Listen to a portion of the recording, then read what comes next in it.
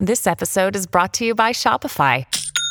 Forget the frustration of picking commerce platforms when you switch your business to Shopify, the global commerce platform that supercharges your selling wherever you sell. With Shopify, you'll harness the same intuitive features, trusted apps, and powerful analytics used by the world's leading brands. Sign up today for your $1 per month trial period at shopify.com/tech, all lowercase. That's shopify.com/tech. Welcome to the 8th season of the Combustion Chronicles podcast, where bold leaders combine with big ideas to make life better for all of us. I'm your host, Sean Nason, CEO and founder of Mofi. As a maverick-minded, human-obsessed experience evangelist, I believe the only way to build a sustainable and thriving business is to put people first. Throughout this season, we'll be connecting you, the listener, with cutting-edge leaders who are challenging old ways of thinking with bold new ideas and a commitment to human-centric design. Experience matters, people matter, and revenue matters. That's why it's time to ignite a people-first experience revolution.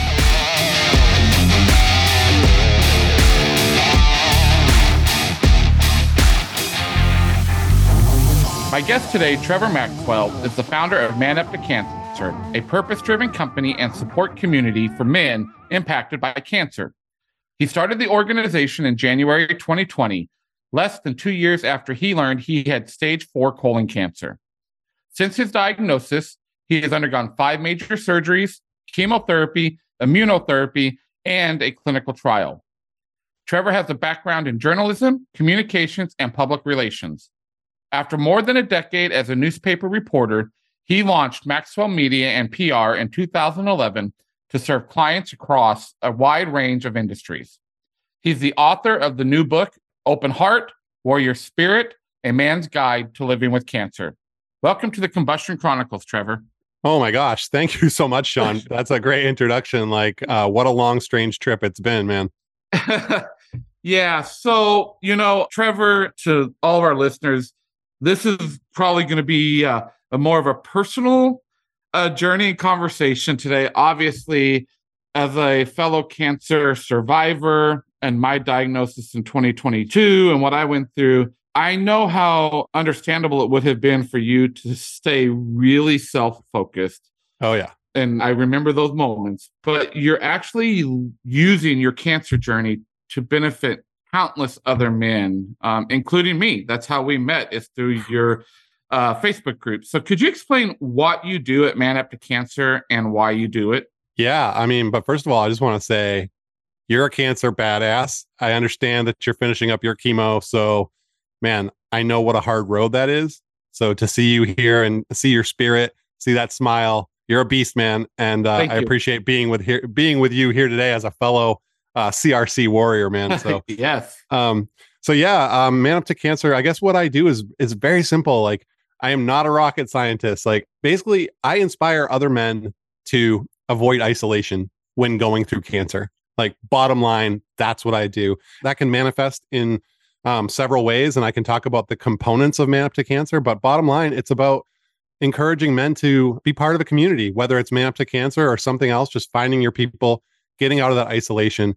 And really where that comes from is that I learned during my journey that men tend to isolate more than women in general when faced with a cancer diagnosis. And that leads to some really bad places. I totally understand that. And I remember, April 15th, as I said, when I got diagnosed, I remember getting in the car with my wife and we were driving down the road. And I actually looked at her and I said, I am going public with my journey. Yeah. I'm a micro influencer on LinkedIn and in the business world. And I said to her, I have to go public because as a man, we don't do that. Oh, man. Yes. And so a little bit more back on our journey, in 2018, we started something called Truth Tellers because I recognized that one of the greatest pandemics already happening in our country was loneliness and loneliness in men. Absolutely. And then when I got through this diagnosis and started on my chemotherapy journey, I realized then how very easy it could be to isolate. And I have an amazing, as we call it from our book, Kiss Your Dragon, swarm. I have an amazing group of people right. But what I realized, Trevor, is it's not like having someone who's gone through the journey.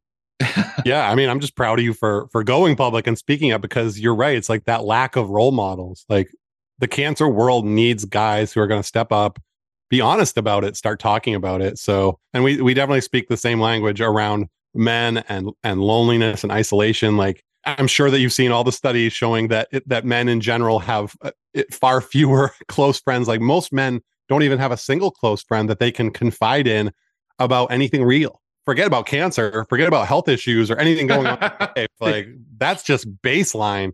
So then you bring in this life-threatening illness and the stresses of that, and feeling like you're kind of out of control. Like, I can absolutely see why people go into their man caves. And I did that myself. Like, for the first several months after my diagnosis, I struggled with anxiety, depression, just anticipatory grief. Like, our daughters were 12 and 10, and I thought, I'm going to die and fail them and leave them behind. Like, I felt like a complete failure, and I just wanted to go away.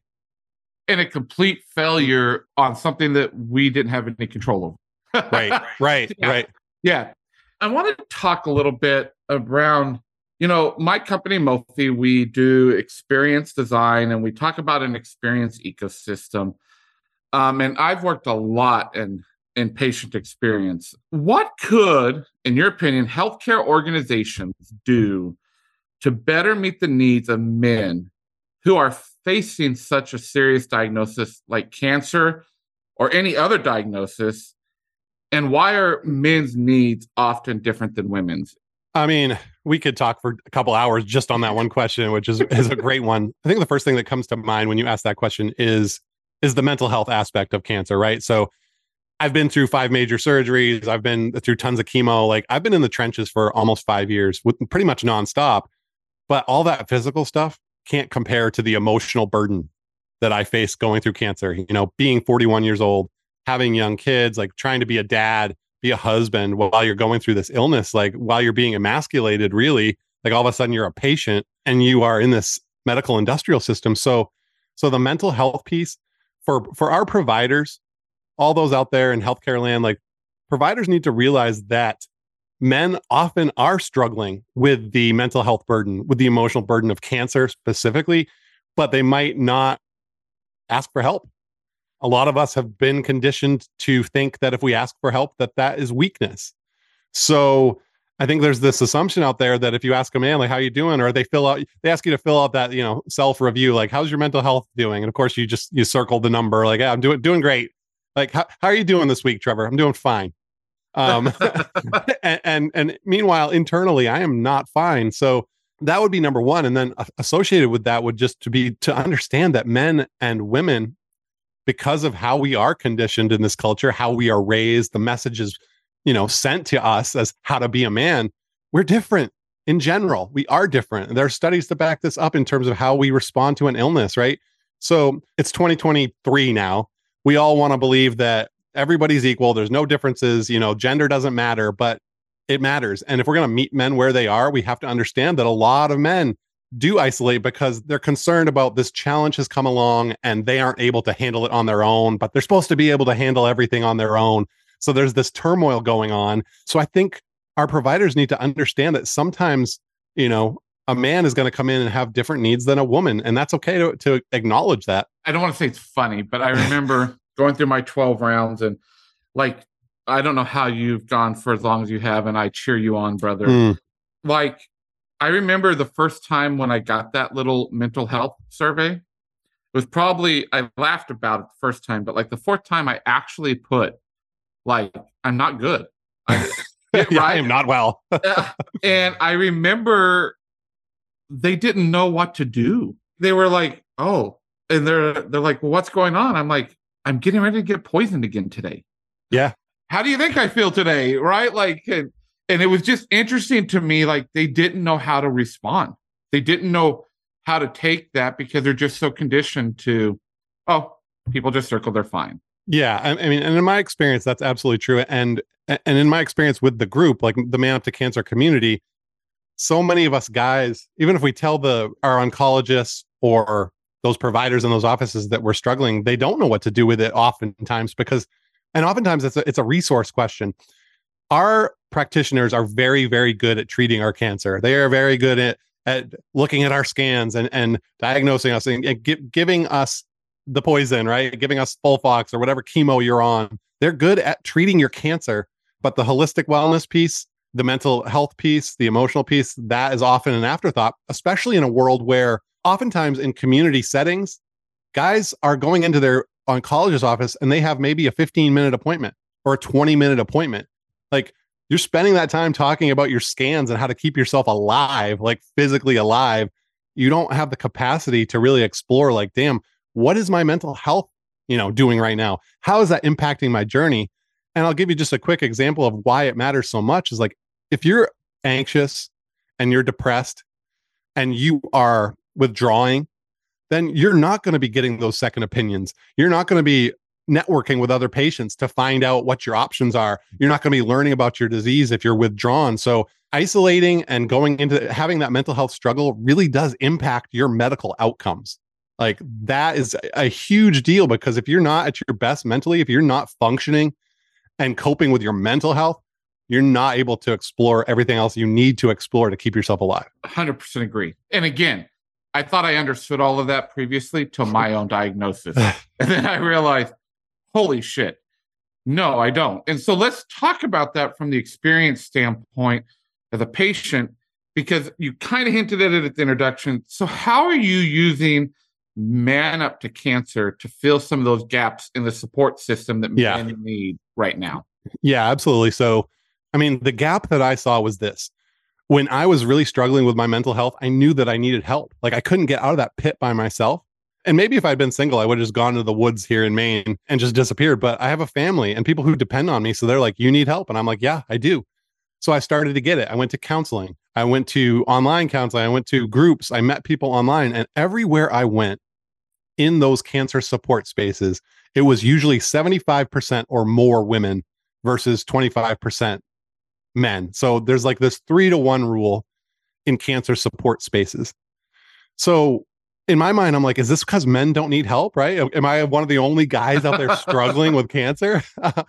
And I knew it was something different. I knew that it was just because those environments, especially co-ed environments, are places where men feel too vulnerable to share. Like, they don't want to go onto a co-ed space and talk about, losing their libido or having all these struggles. Or like, a lot of guys just feel really vulnerable doing that. So Man Up to Cancer, what we do is, the core of Man Up to Cancer is a Facebook group. It's called The Howling Place. Everything we do is focused around like this wolf pack theme, meaning you're part of a pack. You don't have to do this on your own, and you shouldn't. So the Howling Place group on Facebook has about 2,000 members. They're from all over the world. They're male cancer patients and survivors. And you find that in that male only space, that some of these barriers come down. I mean, we've got guys in there from all different backgrounds, everyone from like floral arrangement guys to long haul truckers and diesel mechanics. Like, it's a mix of guys, but some of these like macho tough guys that you would think like, oh man, they're never going to share about what they're going through. They get in this group and they realize they're in a place where no one's going to judge them. No one is going to, everyone's just going to love you and support you in there without judgment. And so then the walls come down and people start saying, like, there was a guy the other day who said, man, I'm a new member, I'm just going through cancer like over the past 2 years. And I'm really struggling with anxiety big time around dying and talking about death. And I haven't talked to anyone about it. And I just need to talk about it here and vent. And there's probably like 30 guys who jumped on and commented, said, yeah, man, I'm going through the same thing. Like, it's that kind of camaraderie in a place where men feel comfortable. So to answer your original question, it's about creating an environment and a space where men can come out of those man caves and feel like they can connect. And it starts with socialization. It starts with friendship. Like, people come into the group and you don't have to talk about your cancer if you don't want to. Like, we got guys just in there talking about their favorite food, favorite drinks, their pets, their sports teams. Like, it's kind of a guys hangout for dudes who are impacted with cancer. So I'm part of that group.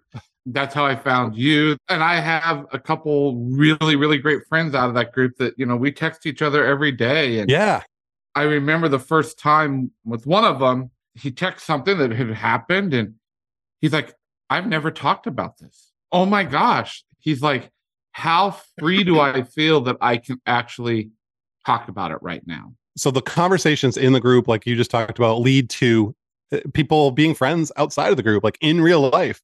And then we also have Zoom meetings. So every couple of weeks we have a Zoom meeting, and we're probably going to have a lot more of those because we have chapters cropping up. We have about 14 local chapters around the US and Canada and one in Europe where guys are getting together in person. So Man Up to Cancer, you have that best of both worlds. You can meet people in the group and online. And then now there's going to be more and more opportunities for people to go get a meal or go to a ball game or just hang out with guys that are going through the same experience.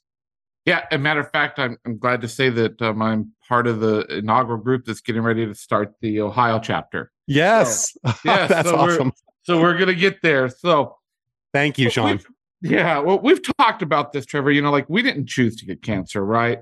But you did choose to use your cancer as a springboard to serving others. You made that choice. And so being a journalist, as I mentioned in your introduction, obviously helped you when you sit down to write your new book. Yep. We've got to talk about this book. But what in your background prepared you then to start up Man Up for Cancer? This is going to sound a little woo-woo. It's almost as if every experience that I had prior to my cancer diagnosis kind of led me up to doing something like this. Sometimes in your professional life, you feel like you're close to your purpose, like you're doing things that you feel good about, but you're not quite there. There's always something missing. And with Man Up to Cancer, when I started doing it, so there's a couple components. There's content. So I do a podcast, I have a website, social media, email, all that stuff. And then we have a couple of programs. So we have an annual retreat. We had our first one in September near Buffalo, New York, and we're going to do another one, number 2, this September. And then we have a chemo backpack program where we send guys backpacks with the Man Up to Cancer stuff, like a blanket, a beanie, notebook, pen, gin-gins for that nausea. So it's basically like a comfort and practical backpack for people going through chemo. Circling on my skills, I think community. I was an athlete, high school, and then a little bit in college, but I always loved being part of a team.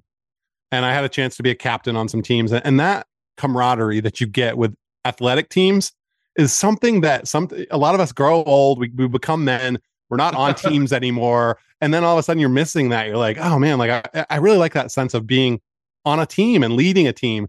So with Man Up to Cancer, I kind of felt like that. I was kind of like, hey, we all got drafted to this crappy team, the cancer team. And none of us wanted to be on that team. But since we're all here, Sean, let's make the most of it.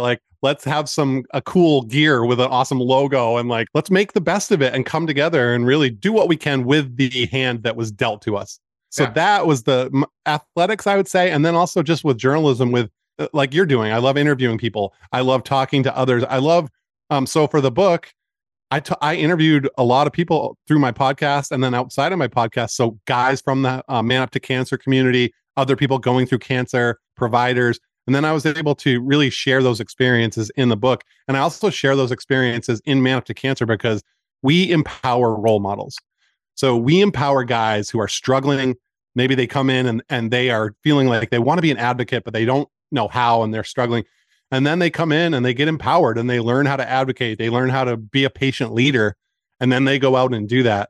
So I just love doing that. I just feel like everything that I'm doing right now, from the content to the leadership of the programs, is right up my alley. Yes. So I want to dig into the book. There's 2 things that I want to talk about from the book, which is really funny because everything you're talking about right now, the fundamental core of Man Up to Cancer is around the Facebook group. But chapter 6, you call it Finding Your People. Yes. And as I mentioned, we wrote a book called Kiss Your Dragons, and we use the term Finding Your Swarm. Love it. Yeah, right. Because it's a diverse group of dragons, as we claim. But I love this. The very opening sentence to chapter 6, you say, until cancer, I was a social media skeptic. And you go on and you just talk about, at the end there, social media, I had decided, was largely a cesspool of judgment and virtue signaling. So how then, with that, did you then say, but everything we need to do with Man Up to Cancer needs to stay in the social media space to get this community going? I barely used social media before cancer because of the toxicity. It's just I feel like it's so fake. And it's like everyone's out there talking about how beautiful their lives are and how awesome everything is with this filters on it. And it's like, I know you. I know your life is not that fairy tale. Like, come on. But then cancer hits, and it's like, I'm 41 years old at the time. This was in 2018. I have stage 4 colorectal cancer. I need to connect with people. I can't just go out in my local community here in Maine. So I live right near Portland, Maine. And I can't just go build a community like locally to find people to like hang out with who are facing similar challenges, like at the same age. Like that just, there's maybe a couple people around here, but when you need to build community, you know, the internet has changed the game. So that now I can access a community. Like I always talk about Colon Town, talk about Colon Town a lot in the book. It's Facebook communities run by and built for colorectal cancer patients and survivors and caregivers. And that's all made possible because you can connect with people all around the world, you know, on social media who are facing this same challenge. So that really, you know, I needed it. I needed to connect with others who were around the same age, you know, raising kids, going through the same challenge, like, so to know that I wasn't alone. So all of a sudden social media opened up this whole new world. And I don't use social media for anything else. So people are like, well, how do you stay on social media? Like it's so bad and toxic and all the political stuff and blah, blah, blah. I don't even see any of that stuff because I just use it for my cancer community. I use it to connect with others and to inspire others. And like, you know, I curate my social media so that I don't get involved in all that toxic crap. So yeah, I'm a believer. I am a converted believer in the social media experiment. However, as we know, there's about a million dark sides to that I'm not going to get into, but there is a light, right? It all depends on how you use something, right? It's just a tool. It's really just a tool. But if you use it for the right thing, it can really be magical. Yes, yes, and yes. Okay. So one more thing about the book, because I thought it was so powerful, was chapter 4, when you talked about my Shawshank moment. Oh man. Yeah. And if those of our listeners who haven't seen the Shawshank Redemption, you need to go watch it. But can you just give us a brief snippet of what this moment was like? Because I think it's so powerful, because I think it helps shape exactly what you're doing. Absolutely. So in late 2018, I'd gone through colon surgery, my first liver surgery, chemo, and I was in a really dark place. Again, like I said earlier, I kind of just wanted to say, I don't want to be a burden to you guys anymore. Like, I didn't want to be a burden to my wife and my kids. Like, I felt like I was just burdening them. So, and I was in a funk, and I'm so lucky. I am so lucky. I realized like how many men don't have loved ones who are going to stick with them and pull them through when they're at their darkest time. But I had that, fortunately. You know, Sarah and the girls, they're like, you know what? You're in this dark place. We understand that. So my wife, at one point near Christmas that year, she really challenged me. And this was the moment that really turned my life around. And the Shawshank moment is all about get busy living or get busy dying. So I was just beside myself. She confronted me basically, and she said, Trevor, you know, we need you. We need you here as part of this family. Like, we need you to be engaged in this life. It doesn't matter if you have a year left or 40 years left. We need you, the real Trevor, to be with us, because I had gone inward. Like you said at the top of the show, like, I was a very outward person, very personable. Like, I always loved making friends. I was very outward oriented, service oriented. And cancer had really taken me inside to the darkest of places. And I look back and I know that I needed to go there, but it was rough, right? I was just inside myself. It was like locked in my own prison. So when Sarah confronted me in that way, I said, I just can't get over this. Like, I'm going to die. I can't get over that I'm going to die, and my kids are just going to remember me as sick. And she looks at me, and this is the moment I'll always remember. She looked at me and she was going to say something, but she wasn't sure if she should say it. And I just said, you know, let me have it. Like, what do you need to tell me? And she said, I'm not worried they're going to remember you as sick. I'm worried they're going to remember you as sad. And you're not a sad person. And it wasn't like fireworks and the light bulb went off and I was like, oh, I'm out of the pit now. I'm good. I'm here. I'm myself. Like, but that was the moment where I made the decision. I made that promise to her. I said, you're right. I don't want to be remembered as sad, no matter how much life I have left. And that was my Shawshank moment where I was like, okay, I need help. I can't get out of this pit by myself. I need to get some help for this. And that really turned things around. Like, it didn't happen overnight. It wasn't like magic, but you start putting in the work, and the work is getting help. It's whatever that means to you. exercise, meditation, music therapy, counseling. It's outside of yourself. It's starting to get outside of yourself. You can't just sit in your house and you're in the prison of your own mind. That's not a strategy, right? So that was really the moment that I started moving toward doing this work and serving others, getting out of my own head. So even though my cancer battle has just continued kind of relentlessly, my cancer has been very stubborn, but at the same time, unbelievably grateful to just even be here at almost 5 years. That's mind blowing. So I'm so grateful for that. But even though the cancer challenge continued, my mindset started to turn around. I started to get better on my mental health. I started to get more engaged, saying, you know what? I don't have full control over how long I'm going to be on this earth, but I can choose to do something. I can choose today to do something to be the person I want to be and show my kids that life is going to punch you in the face. It's going to knock you down. Like it's the Rocky quote, right? It's going to knock you down. And the only question is, are you going to stay there? Well, thank you. Thank you for sharing that, because I think it is so true. And you went someplace there that I hope our listeners listen to around mindsets. And that applies to everything in life. And so I want to close with some advice for our listeners. First, what's one thing every healthcare professional ought to know that you don't think they know in helping serve patients? Well, I already talked about the gender difference. So I guess with that question, I'll say they should know that not everyone is getting high quality care, right? I guess like there's this idea out there that we're making all these big breakthroughs in cancer and like, oh, with everything now, it's like, it's so treatable and this and that. And everyone's getting precision medicine and you know your biomarkers and you can get targeted drugs and everything else. But I've learned through my Man Up to Cancer community that a lot of the guys aren't getting that level of care unless you're at like one of those big NCI cancer centers where you're going to get the top of the line. You're down there in the trenches and these folks are doing the best they can, but we need to do better. I guess I would say, I want to tell those professionals, like, keep advocating for the patients out there who are not getting the care that is available and that they deserve. Like it's 2023. The 5-year survival rate for colorectal cancer is still under 15%. I think it's, and people say, oh, those are old numbers. It's changing. Well, it hasn't changed. It hasn't changed in a long time. And I think that's because we've just gotten apathetic, I think, around outcomes. Like we need to do better and to understand that if we're going to enter this era of precision medicine, we need to do it so that everyone gets on the train, right? And we're leaving way too many people behind. Wow. And I love that you said apathetic with outcomes. That goes to the core. All right. So what's your advice then, Trevor, for people who want to turn life experiences like a cancer diagnosis into something that serves the world? It's a great question.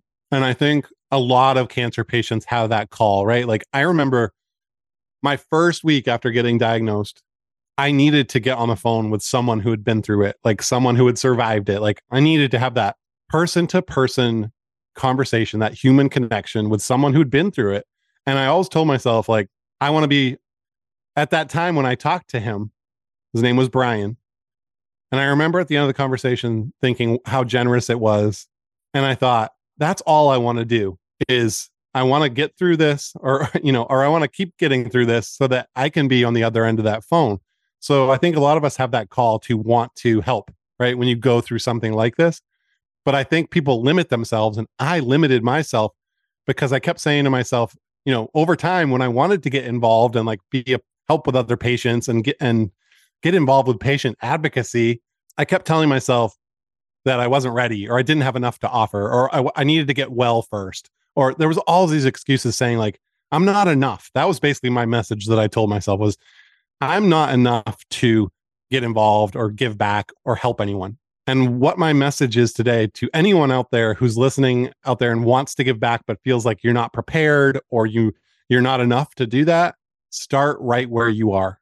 Like you have something to give, even if it's just, one phone call a week with someone else going through it or stopping in at your local cancer center and seeing if there's like maybe you can read to some kids or calling up one of the advocacy groups in your cancer type or just in general and saying, hey, I want to volunteer in some small way. What can I do? But taking that step and knowing that you have something to give, no matter where you are in your cancer journey, you have something to give. And that's what I would say is just start where you are.